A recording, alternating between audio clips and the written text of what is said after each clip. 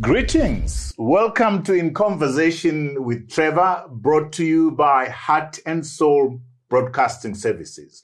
I go beyond the headlines and beyond the sensational. Today I'm in conversation with Audrey Simbiso Chidawayika, a global educator on innovation, strategy, and digital transformation. If you enjoy this conversation, remember to subscribe, to like, and share.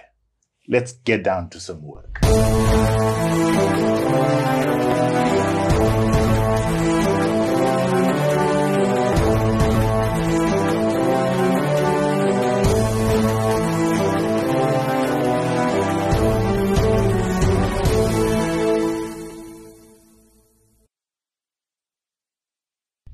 Audrey Simbiso Chidawayika, welcome to In Conversation with Trevor. Thank you so much, Trevor, for having me. This is a moment of a lifetime. I really follow the conversation, and to be here on the other side, it's a testament that dreams actually come true.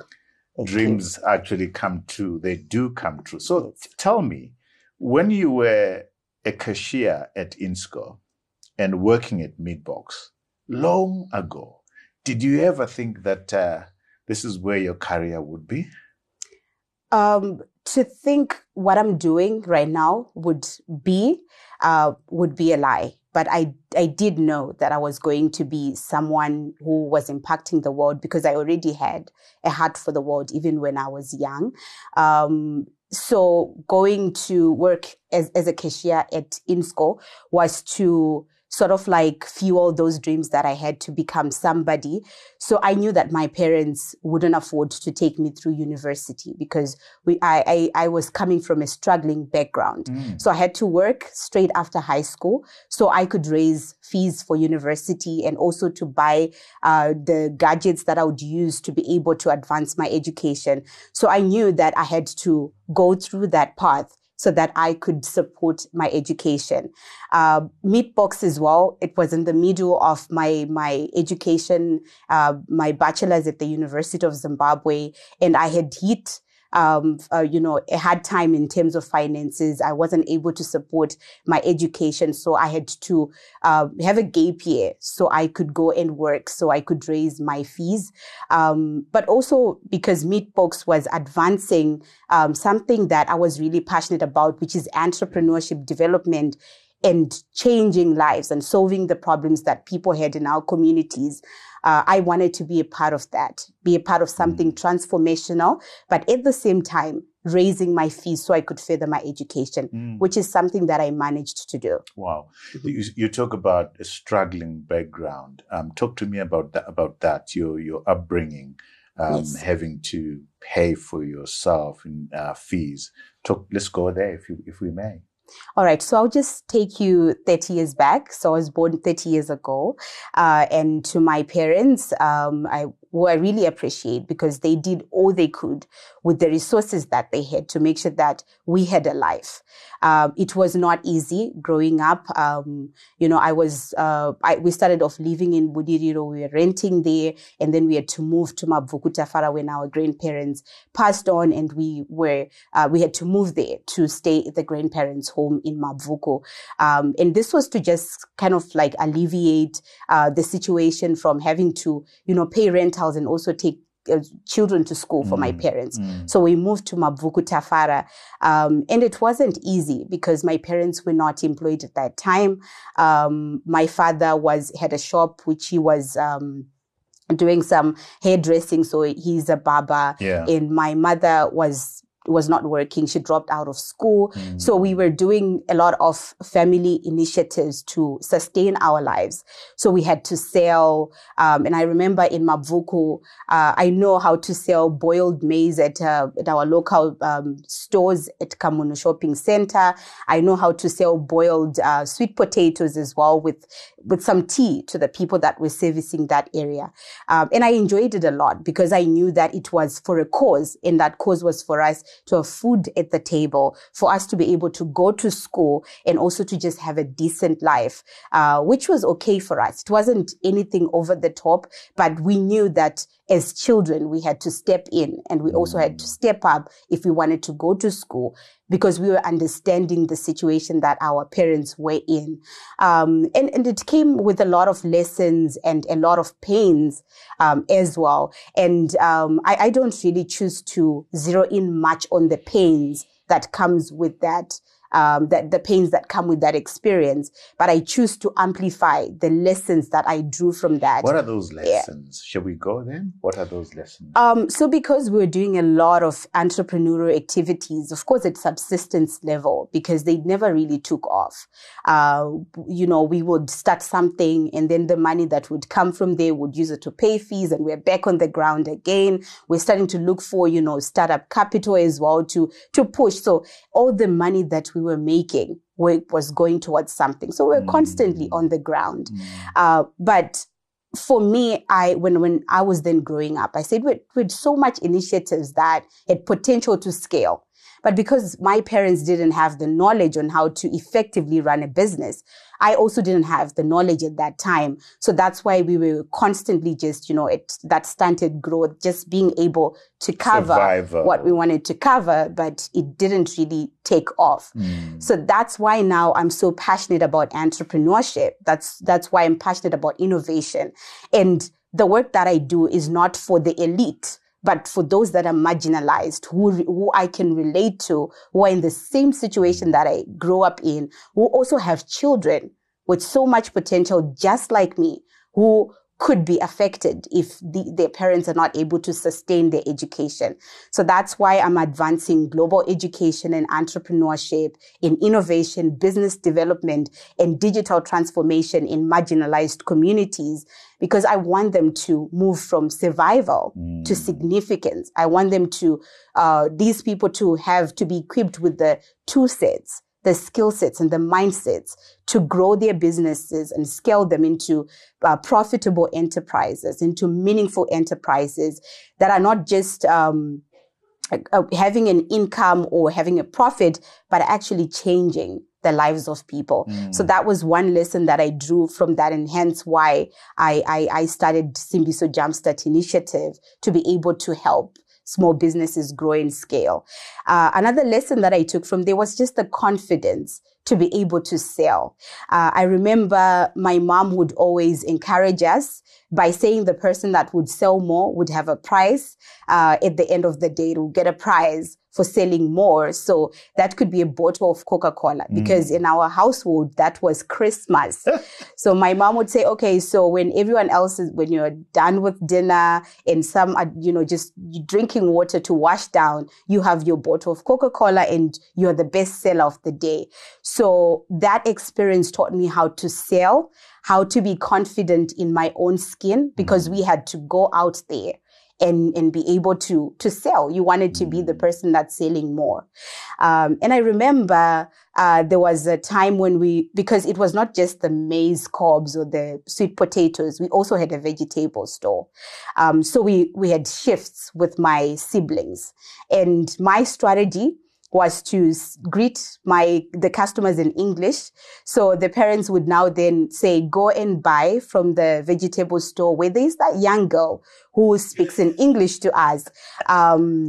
And I also remember I was also selling mangoes as well, like in the lanes, like the streets in Mavuku Tafara. And there was this particular lady who had her child who was in school, and she would say, how many mangoes do you have in your basket? And I would say, I probably have 40, 50. And she'll say, okay, I'm buying all of them because I just want you to sit down and help my child with their homework. So instead of now, being in the scorching heat and having to, enjoy walking the long distance, selling the mangoes, I knew that I just had to go to her house. She would get all of them. She would pay for them, and I'll just sit there and help your child with her homework. The reflecting on what you're saying, that sometimes people have a sense that upbringing can be disabling because it affects your confidence when you then venture into the world. But with you, it appears it had the opposite effect. Talk to me about that. I could say that even as we're growing up in the household, with the siblings as well, we all didn't really turn out to be the same. I was the one person that really broke out. I have an older sister, and I'm the second. So I also have other siblings coming. How many? I have three of them. Three So of we them. have five. And I had to, my little sister, she's doing so well because I also had to hold her hand and say, nothing is owed. Nobody owes you anything. You have to make your own life, which is what I'm doing. But the upbringing did take a toll on my older sister because she was really affected adversely by the upbringing. And right now we're also trying to just make sure we put her life in position as well, in place. But for me, it was just that clarity of vision when I was young to say. Where do you think that clarity of vision came from? Because clearly your sister took a toll. Where did this clarity of vision come from, as far as you're concerned? Do you remember? Can you walk back and share with us where that clarity came from? So I am Simbiso. That's my name. That's your middle name. Yes. Eh? So that's in Inner Eagle. So when I was born, my parents, when I was old enough to understand, my father would always tell me, we named you Simbiso for a reason. So it means you're the anchor, you are the cornerstone. So at a very young age, I was made to know and realize that the burden of moving the family from where it was lying on my shoulders. That's why they gave me that name. So understanding the significance of that name was very pivotal in understanding what I needed to do to make sure that I break my family out of that poverty cycle. So I started dreaming as a young person. As a child, I was already dreaming.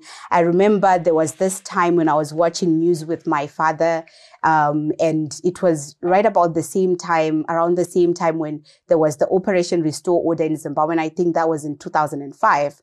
So we were following on everything that was happening. Of course, we were also affected by that. So that time, the United Nations sent the envoy, I remember Anna Tibaijuka, to come and just assess the situation in Zimbabwe. And she was giving, her assessment of the situation on the ground. So I was just having goosebumps as she was speaking. And I asked my father and I said, why is she like this? Like, what made her to be like this? And then my father was explaining to me that, she's one of the powerful women that have been sent to. And I asked him, can I also be this powerful? And I remember after her speech, then the UNSG at that point, Kofi Annan also came to weigh in on the situation. And my father said, you can be like him as well, because he is running the affairs of all the countries in the world. And at that point, I knew that I wanted to be the first female Secretary General of the United Nations. And I remember when I was asked at school, what do you want to be? When other students were saying, I want to be a doctor, a teacher, a soldier. I was telling my teacher that I wanted to be the first female Secretary General of the United Nations. And my teacher at that time took me to the headmaster and said, listen to this child, what they're saying. And my headmaster asked me, who told you that? And I said, my father told me that I can be that. So he has been a great support in my life, pushing me to become a better person. With nothing, he has managed to create and nurture someone like me who's hungry to create a better world, who's hungry to transform the world. And that's exactly what I'm doing, the work that I'm doing. And to see that work not only just transforming Mabuku Tafara, but going as far as, Asia and all other countries that I've been in, doing the exact same thing. It's just amazing. And it just boils down to parents that didn't have anything, but they wanted something out of their children. What are they doing now? What's your mom and dad doing? So my dad is still doing the same thing. He still has his shop, still doing hair. As a barber, he enjoys it a lot. I feel like it's his happy place. I feel like he also found his why in that. And for him, it's not just being a barber, it's being a barber for a cause. So he has found his purpose around it. He understands that it's not just doing hair, but it's giving confidence to people. And my mother, she's back home in Mavuku Tafara as well. And she's doing her projects, just like she was always doing before, but now with great knowledge. So, she's doing it on a professional level, like understanding bookkeeping, because I have taken her through that. And Yeah. you're still in Mavuku Tafara? No, I have moved out of Mavuku. But I have a lot of footprint there. It's a community that I love, and I do a lot of projects there because I realize that and understand that there is so much more that we can do with our stories to change the world. And I'm devoted to seeing that community transform. Wonderful. Yeah. Audrey, we're going to take a break here. Please don't go away. Join us on the other side when we get to tour the continent. You've been all over the world and all over Africa with your work, teaching people on digital transformation, innovation, and artificial intelligence, I hope, and all that kind of stuff. So please join us on the other side. I look at it as reimagining the future and then trying to find out how we can create it today. Greetings. My name is Trevor Ncube, host of In Conversation with Trevor, Zimbabwe's most engaging conversational show. I go beyond the headlines and beyond the sensational. We've brought before your screens change makers from arts, business, and politics, and from the region. Please join our growing community of viewers. Subscribe, like, and share. Welcome back to our conversation with Audrey Chidawayika, a global educator on innovation, strategy, and digital transformation. I am touched, Audrey, about the role that your parents have played in making you who you've become, particularly your father. He must be proud of you. What does he think about you sharing this story? All right. Of course, he's a proud father. He's very, very proud because to see a girl child coming from that particular situation that I was talking about, growing up in a high density suburb where there is a lot of, ills in the society that affect the girl child from, becoming. He is very proud. But at the same time, he feels a little bit nervous and maybe, for a lack of a better word, inadequate. When I share the story of the upbringing, because he probably feels he could have done more as a father for us. But I really appreciate the role that he played because it also helped me in becoming the person that I've become today. He gave what he could give. Of course, it was not the whole world as we would have wanted it. But I don't think I would have wanted it any other way. Because, and this is your story. Yes, this is my story. And I wouldn't have wanted it any other way but the way it is. Because if it is to be altered or changed, then probably I wouldn't be here today. It would be a different story. So the lack of that silver spoon propelled me to be this person who is really aggressive and hungry for success. Your story, Audrey, has reminded me of, I grew up in Magwegwe in the township.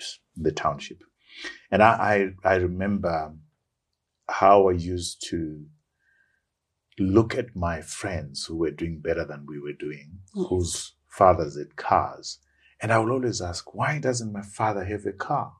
And I held that against him for quite some time. Why doesn't he have a car?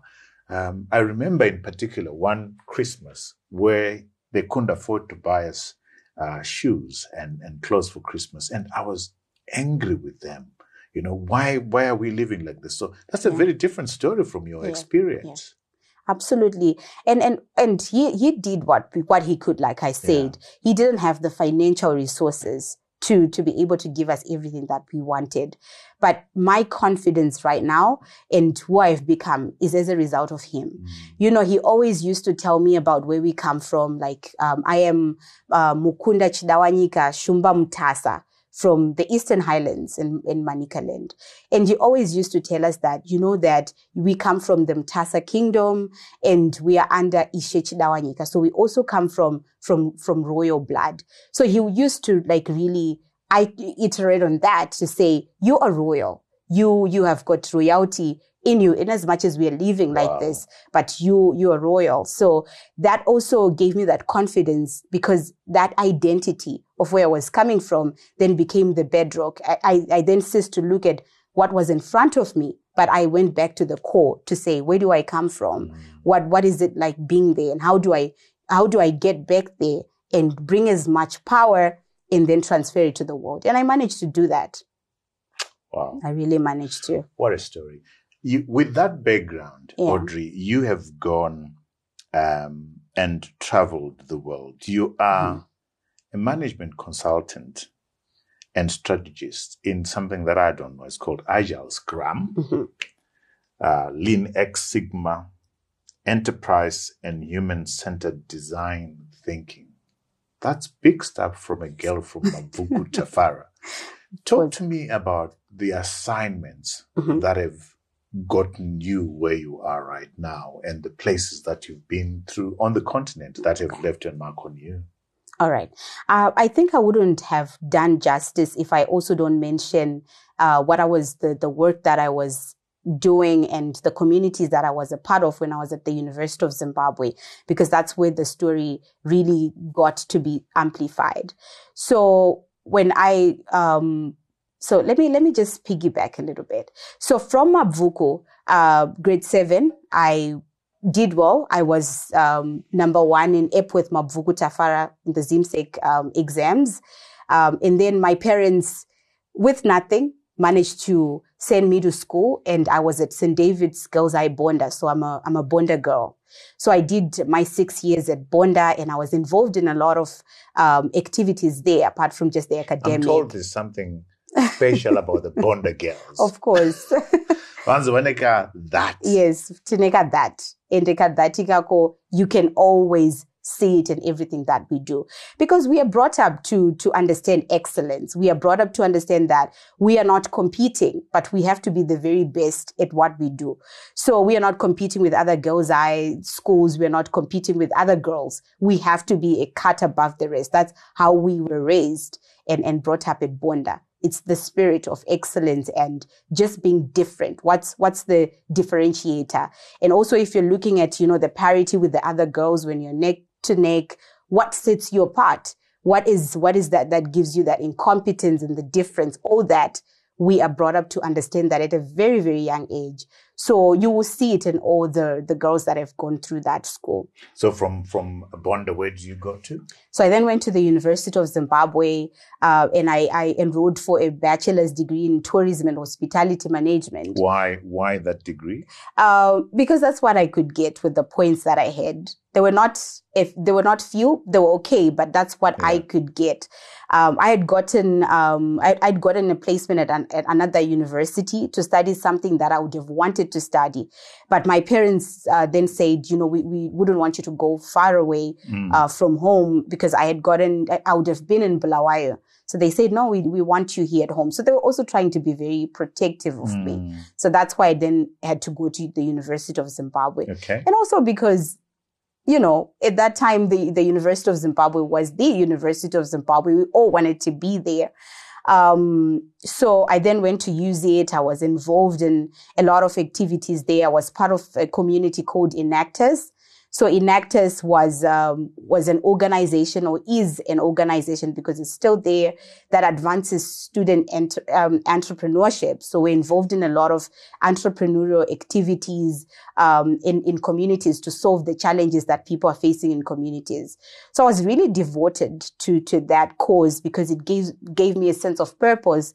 I loved going into the communities to help, and I would try by all means to pull the students from the organization to come to my home community. So we did a lot of projects at Mavuku Tafara as well. What kind of projects? So we had this project that we called Rehabpreneurship. We called it Rehabilitation through Entrepreneurship. And it was working with young people from Mavuku who were affected by the issue of drugs and substance abuse. So we were trying to look at what are the causes that are making them fall into that, pandemic of drugs. And then we looked at activities because we saw they were idle, unemployed. So we're trying to come up with ways to help them to get out of that. So we had a project that that was in 2014. So they were making detergents, and at some point they even started supplying the detergents to the University of Zimbabwe as well. So we had that project that we're doing as students. And for those strides, and that's also when I went to Meatbox as well. I was then named the Vice Chancellor's Ambassador in 2016 for the work that I was doing, the excellence in community service, leadership, effective communication, and entrepreneurship. I was then named as that. Then from the University of Zimbabwe, I graduated. I graduated a year later because I also had to raise my fees. Then How did you raise your fees? So Meatbox, I was working at Meatbox. I was being paid at Meatbox. So I managed to raise my fees because I worked there for a year and I managed to raise enough fees to be able to pay off my tuition. And also when I won the Vice Chancellor's Ambassador, there was like prize money to that. So instead of taking that money to go and spoil myself for a job well done, I remember I was telling someone from Student Affairs to say, can you transfer that money into my fees account so that I can pay off the debt that I have with the school? And they did that. And I'm so proud of myself because I did it. And then when I graduated, because of all the work that I was doing in 2018, I then applied for the Mandela Washington Fellowship for Young African Leaders. And I shared my story as it was. And I also shared with them what I felt the impact of the fellowship could be on me and the rest of the world. So I then got selected. And then in 2019, I went to the United States on the fellowship. And that's where I had to learn all these things that I've become an expert on. And then now I'm not just keeping the knowledge to myself. I am now moving that knowledge around the world and helping to shape the future.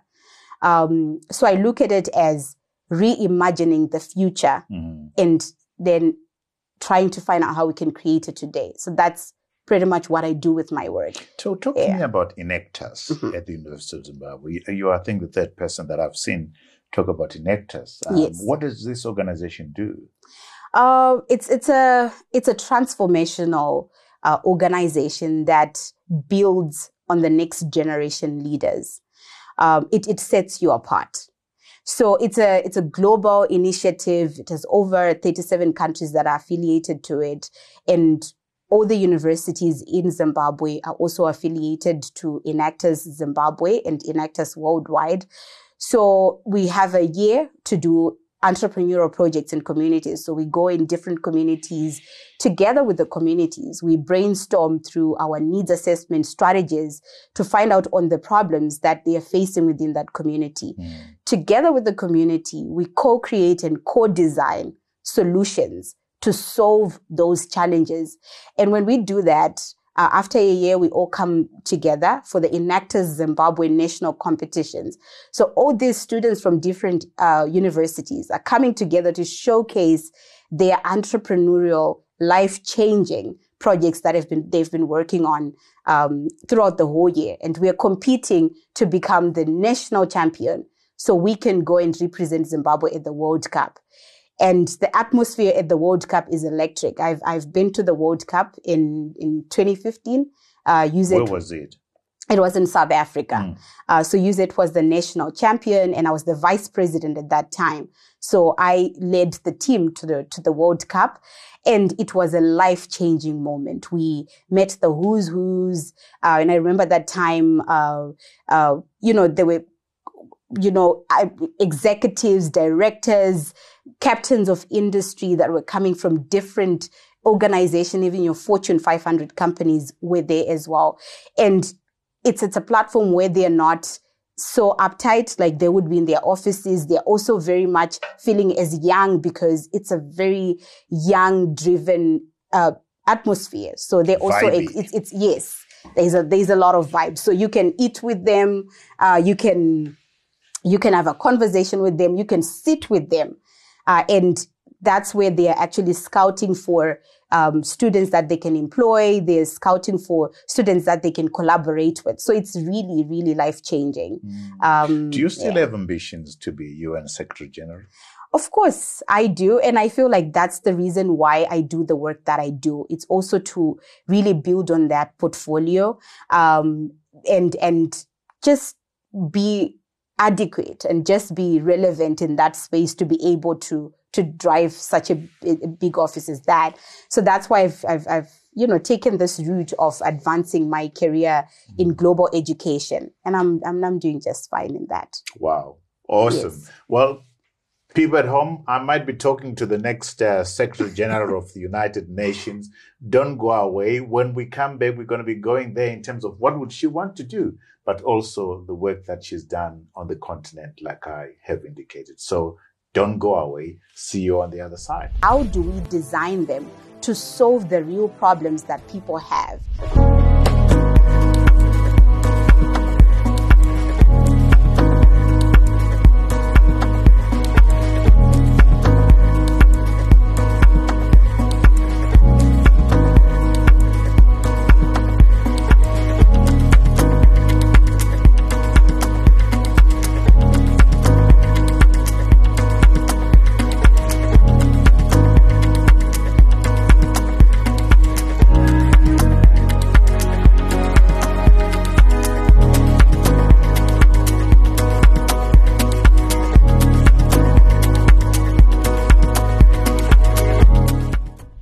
Welcome back to our conversation with Audrey Chidawayika.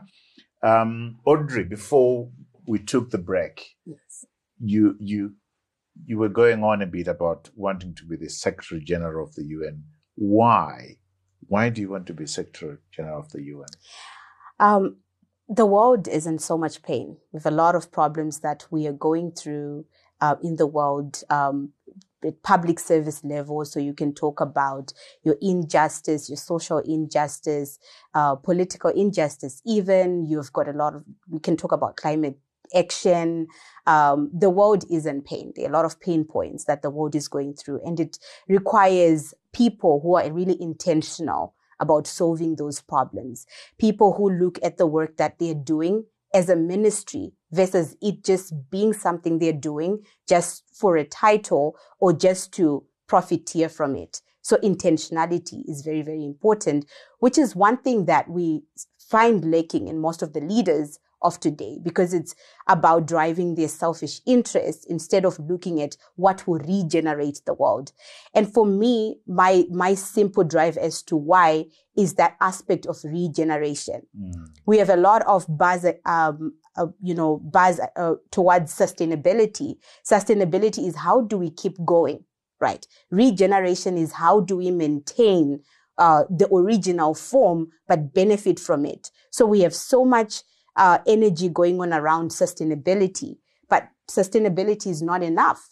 We need to be able to regenerate. We need to understand how can we maintain things as they are. So to have leaders who are driven by regeneration is something that we're lacking in this world. So that's what I want to drive. I want to drive regeneration because we have a mandate to safeguard our world, to create a better world for the next generations. And that is why even in my work, I'm passionate about working with children and young people. So working with children and young people, cultivating that mindset of regeneration to say we do not have to exploit. We have to utilize, but also maintain the regeneration, maintain the planet for what it is. So that's what I want to drive. That's the education that I'm driving, even with human-centered design thinking, to say it's not just it being centered on humans, but it's centered on life itself. It's centered on regeneration. How do we imagine tomorrow and create it today? How do we maintain our world as is in terms of political regeneration? social regeneration, environmental regeneration, if we want to safeguard it for the world. So we don't even need to have all these climate change summits, because it shows that there was a disconnection with the leadership we have. If we're already talking about effects, it means the ball was dropped at some point. We were supposed to focus on how do we regenerate. We were focusing on how do we keep going. So now we have all these summits, we have all these conferences around the world where we are talking about how do we become reactive to the things that we have caused. So it needs leaders who are strongly premised on regeneration, who take strict measures and policies to say, we want to maintain the world as is, but be able to benefit from it. So it's looking at the policies, it's looking at everything that we are doing and say, it goes beyond sustainability. It comes down to regeneration. How do we regenerate? Shall we go to your daily work, the work that you do on a daily basis, yes, around human-centered design thinking, innovation? Can you take us to specific projects that you worked on in this space, the impact of those projects? All right. So my journey with human-centered design thinking started in 2019. We had just gotten back from the Mandela Washington Fellowship for Young African Leaders. And that's where I learned about design thinking. And it just dawned on me as a regenerative leader that this is a tool we need to influence how organizations are operating. So I remember my first assignment was with UNICEF Generation Unlimited. It was in October, and it was just 2 months after returning from the fellowship. And I was already intentional. 2 months of learning something, I was already disrupting. So I was the lead facilitator on design thinking for the nutrition hackathon under UNICEF. I wasn't even as sure about what I was doing, but I did it afraid. I did it anyway. You did it afraid. Yes. I'm going to ask you to step a little bit back and Yes. help us break down what human design thinking is about. I mean, I don't get it. Help me get it. What is human design thinking all about? Okay. I was already like touching on it and everything that I was saying as well with my manifesto for UNSG.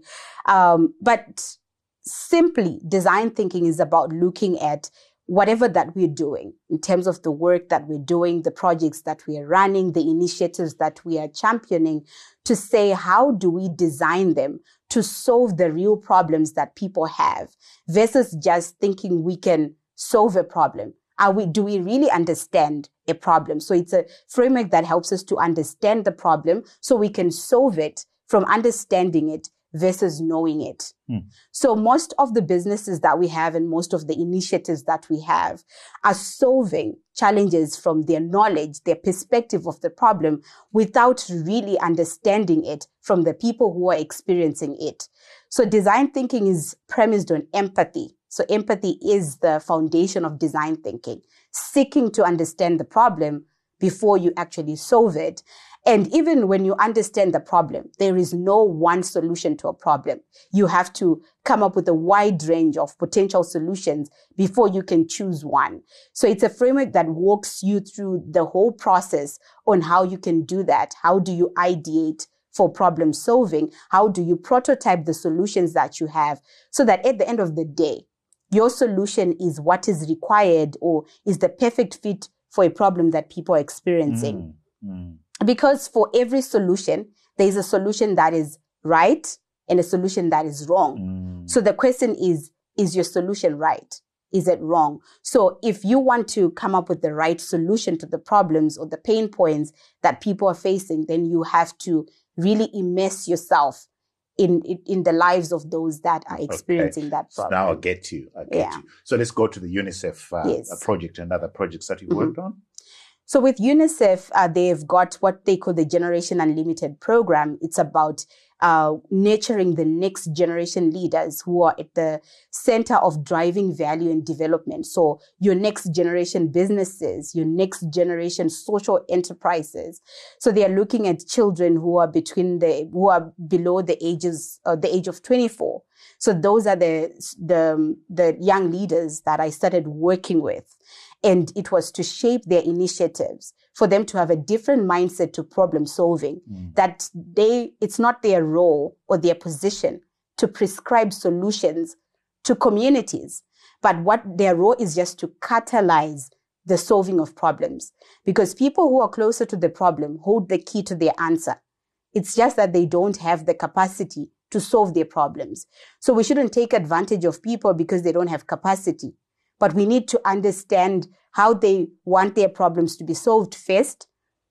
And if we have other solutions that we might want to bring, we then suggest. So we don't prescribe solutions to them. So that's and many other, tools that also help part of the framework to understand problems. How do you identify problems? How do you understand them? How do you solve them in a relevant way? How do you bring in your being a disruptor?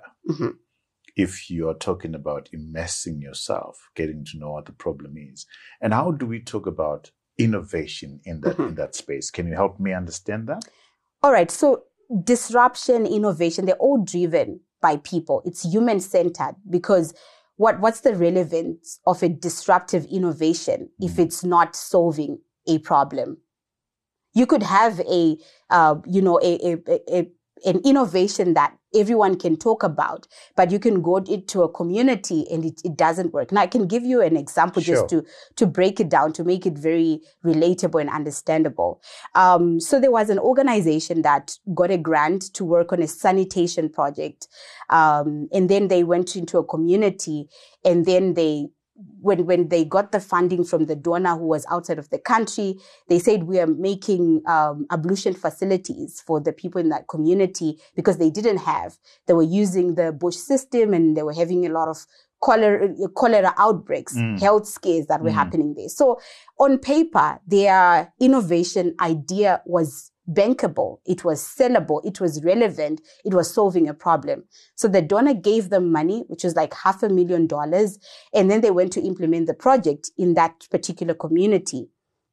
After 6 months, the donor came back and said, we want to go and do our monitoring and evaluation in that community, and also draw some lessons and success stories from that particular project. They went to that community. When they got there, they discovered that the people in the community were not using the ablution facilities as intended. They had turned them into silos. So they were now storing their grains in those ablution facilities. So the donor was asking them, I didn't know you were building silos. I thought you said you were building toilets for these people. So now they said, but we thought they wanted toilets. So now they wanted to understand why they were not using these bathrooms. That's when the community then told them that culturally in our community, how it's set up, we cannot have one ablution facility at home, because the same toilet that the mother-in-law is using, the son-in-law cannot use. The same toilet that the father-in-law is using, the sister-in-law cannot use. So we cannot use because of cultural ramifications. But because we thought the solution was relevant, and we didn't immerse ourselves to understand the cultural ramifications, how the community is set up, we came up with a solution that was wrong. It was a solution that looked good on paper. It was an innovative idea, because if they even modernized the ablution facilities. So they were like your flush blade toilets. So they were really world class. Isn't that the tendency that we have with some of these NGOs, particularly the foreign-based NGOs, that they are parachuted to come and prescribe and to tell the people how they should resolve the problems that they face? How prevalent is this human-centered approach within the NGO environment? So I'm happy to say that there's been a mindset shift. If you look at the people that make up my customer base in terms of the consultants in human-centered design thinking, it's the non-governmental organizations in Zimbabwe and across Africa and also in the world. They're inviting me to come and champion trainings that will have a different mindset. So they have been seeing where they were lacking, because there was also no ownership of their projects in the communities. People would point at a project and say, it's such and such an NGO's project. But back to the donors, they're saying, it's the community project. So there's a disconnect. The community is saying it's the NGO's project, but the NGO is saying it's the community's project. So that's why human-centered design thinking exists. It's the bridge that gapes that bridges that gap, to say how does the community also have ownership of the projects, and how do we co-design and co-create the solutions together with the NGOs and the communities. Yeah. What's your client base? You talk about having a client base. Who do you work with across the continent in Zimbabwe? So I work with non-governmental organizations mostly. I also work with accelerators, so your incubators, accelerators, your innovation hubs, your entrepreneurial hubs. I'm also working with schools now. So most schools are now excited, especially private schools, to have their students understand the concept of design thinking and why it is important for them to master at such a young age as they go into the world. So it's just them having that empathy for the world to seek to understand before they come up with a solution. So they want their students to have that culture, it engraved in their DNA to understand. So they make up a greater part of my clientele. Of course, I do have corporates as well. But with corporates, corporates sometimes they're just looking at profit. Whatever is working for them is what they stick with. So that's why we have a lot of corporates that have got the traditional way of working. They haven't even fully embraced the future of work because they're looking at if it's profitable, then why should we disrupt it?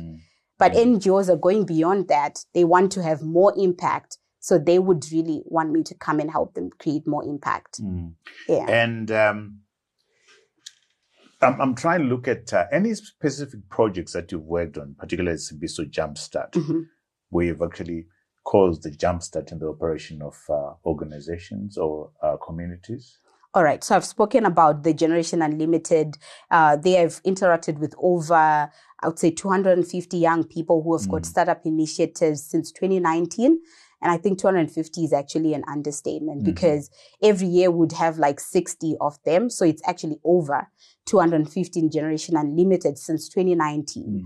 I've also worked with the Plan International Youth Innovation Challenge as well. That was after I had gone into the organization as a management consultant. And I worked with them for over 6 months with the team at Plan International, going around the country in their different program areas and cultivating that culture and climate for innovation and design thinking. I've also worked with Accountability Lab in Zimbabwe and a lot of other organizations in Zimbabwe. Then across the borders, I've worked in South Africa, Kukaya Foundation Youth Development Initiative. It was also working with children, and we did some work for children who were between 13 to 19 across the SADC region. I've done work for She Found in Tanzania. I've done work for Mkazipreneur in Uganda. I've done quite a number of projects that I can Youth Up Global as well, which is a global initiative, but based in Nigeria. I've done a lot of work for them as well since 2021. And just recently, I was in India as well on the invitation of one of the biggest schools in India. And I was working with the students from teenagers from 13 up until the tertiary students as well. So I would visit the different schools and do innovation boot camps on design thinking with them. I've done work in Japan as well, Tokyo Gakugei University. And I'm also doing work with in DR Congo, have an upcoming trip to the DRC, predominantly French speaking. And they actually have to have a translator to translate what I'm saying. But it just goes to show the amount of value that they're seeing in the work that I'm doing to want me to come and interact with their young leaders. When you look at your education, how well did your education prepare you for what you're doing now? So To be honest, not to say anything bad about our education system here in Zimbabwe, I feel like what I've then become mostly was propelled by my experiences outside of Zimbabwe. The global exposure really managed to build on that, the work that I'm doing now. Of course, with the Nectus, because it also internationally exposed us. But if I'm to look at the degree that I was studying here in Zimbabwe, it didn't really do much in preparing me for what I've become. But then what I then learned outside of the country has helped me.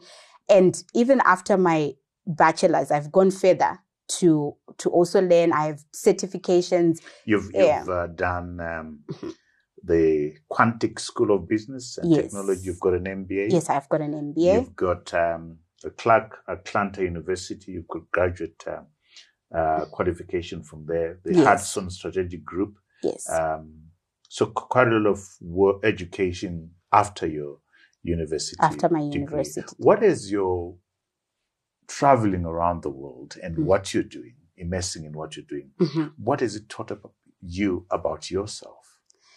It has made me realize that I'm a global talent, which is the motivation and the inspiration that I needed to realize the dreams that I have, which I feel are very big and audacious. So having to go into different cultures and navigating, it's not easy. You know, I was talking about India. It's predominantly Hindi people. They've got their way of doing things, and I had to adapt as fast as I could in order to exist in that space, which was not my comfort zone. So that cultural adaptability, it comes with that international exposure. And then you look at the confidence in your identity, understanding that you're African and people want you as African, in authentically African. That's what they want you to be. So it pushes you to be that, to not want to be anybody else, but to be originally you, because the world wants to hear your story for what it is and who you are. Where do you feel inadequate? Are there spaces where you feel inadequate? Do I feel inadequate? Well, I do sometimes feel inadequate because there's always that imposter syndrome that always shadows me, to say, sometimes when I get the recognition, awards, platforms, I'm always asking myself, am I really deserving of that as well? So I always feel kind of inadequate. But when I then look back at my journey, where I came from, and I say, but I am enough. I am adequate. I have a story that the world can draw inspiration from when they hear it. So that then goes away fast. And before we go to books, I know you brought us all these beautiful books here. Our viewers love books. Yes. We're going to talk books soon. So your big thing is UN Secretary General. Yes. What other big thing are you aiming for?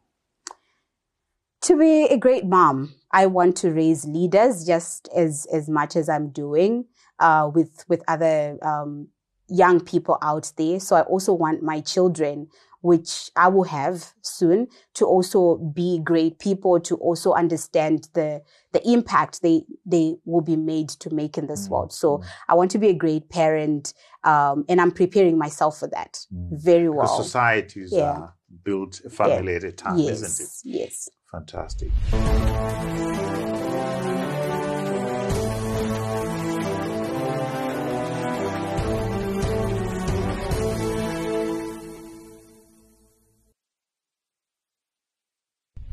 So let's turn to books. You've brought us 4 books. Do you want to quickly walk us through why you brought us these books? There's 4 books. All right. So I've got 2 of each, which are representing two different categories of my life. So I've got professional development, and then I've got personal development. Sure. So I've got, I'll start with personal development. So I've got The Secret, So it has got daily teachings that are more like affirmations. You know, the spiritual law of attraction, you attract what's coming to you. And I subscribe to that law is the greatest law in my life, to say whatever that happens to me, I'm attracting. The energy that I'm getting is the energy that I'm giving. So what it you helps give me. to the world gives back It to gives you. back. So it helps me to look at that. So I was looking at today's teaching for day 246, and it was telling me that I have to remember to remember. I have to remember why I'm here. If you are remembering to remember, it means you're remembering to be aware of why you are here. Why am I here? Why is it important? And I have to always be conscious of my environment. How long have you been doing that? So this is day 246. So since we started the year, I've been religiously working on teachings from this. So it's more like the daily inspiration, the daily teachings. Before I step out of the house to go and do the work that I do, it's the inspiration that I walk with. I love it. Then I've got the Purpose Driven Life by Rick Warren. Why? What on earth am I here for? So it's just reminding me of my purpose. I feel there's a fire inside my blood that is burning for purpose. And that's why I always want to remind myself of that purpose. And this book has been guiding me in a spiritual way. How do I discover that purpose and how do I pursue it? And the teachings have really been really pivotal in driving that. It's a great book. Yeah. I have read this book twice at least. Yeah. Like you, I would read it on a daily basis. So well done. Great book. Do you find that your generation, 30-year-old like you, do this kind of stuff? So I actually do have a library at home where I've got a collection of books. And I always invite my friends to come borrow some books and read. But I've not seen them come, so I also don't want to generalize. Exactly my point. But anyway, let's go on to. I love the fact that you read, that you are disciplined on a daily basis. Remember to remember, why am I here? What am I doing? That's fantastic stuff. Well done for that. Yeah, thank you so what's the much. Next book? So the next one is, of course, 7 Habits of Highly Effective People by Stephen Covey. It's just helping me to understand the 7 habits, why I need to be proactive, why I need to put first things first, why do I need to start to begin with the end in mind, how do I navigate dependence to independence to interdependence, the public victory, the private victory, all that. It helps me as a young professional to understand that the work that I'm doing is a ministry, and how do I navigate that ministry? So that's why, and it's also a daily guide for me. I'm not reading it once off. It's something that I draw lessons on a daily basis from it as well. Excellent. And I've also this one I've also added it to my collection for professional development. It's a gift I got from the chairman of ODM Educational Group from India, Dr. Minaketan. And it says, you can be a great teacher. So as a global educator, I have to understand what it means like to be a teacher, because I'm teaching people. Teaching is not just a profession. It's a ministry. It's a calling. You're changing people's lives. So I have to understand the impact a teacher has on people's lives as I prepare to strengthen my career in global education. Fantastic. Yeah. Thank you so much. Just listening to you, I mean, my heart is skipping with excitement. I mean, I wish we had more young people like you focused in their own personal growth, because you can't face the world when you're broken and hope that you'll be able to change the world. So I'm really excited about what you're doing. I'm inspired, and I'm hoping that a lot of people out there are going to be inspired. And we wish you the very best in your ambition to be United Nations Secretary General. Thank you for the books that you've shared. Absolutely love them. A friend of mine, the Right Reverend Dr. Julius Makoni, has just written a book. I got it last week. I'll be starting to read it in preparation for a conversation that I will have with him. It's called Bon Vivant, Banker Bishop, A Life in My Day. So I'm looking forward to reading this. Julius Makoni is the co-founder of NMB Bank, one of the very innovative bankers that the country had some time back. So I'm looking forward to reading that book. It's on Amazon. You can find it on Amazon for your reading pleasure. Audrey, thank you so much for coming onto the show. Thank you for sharing as you did, very authentically. I have no doubt that your story is going to inspire quite a lot of people.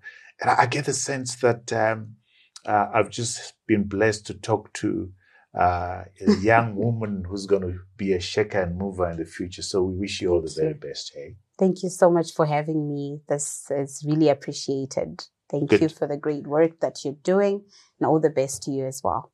Great stuff. Yeah. Allow me to turn to our viewers, Audrey, who are all over the world. Thank you for following us on a weekly basis. Remember, we are out on Mondays, 7 a.m. Central African time. And to ensure that you don't miss out on any of these quality conversations, please subscribe, like, and share. We read all your comments below the videos.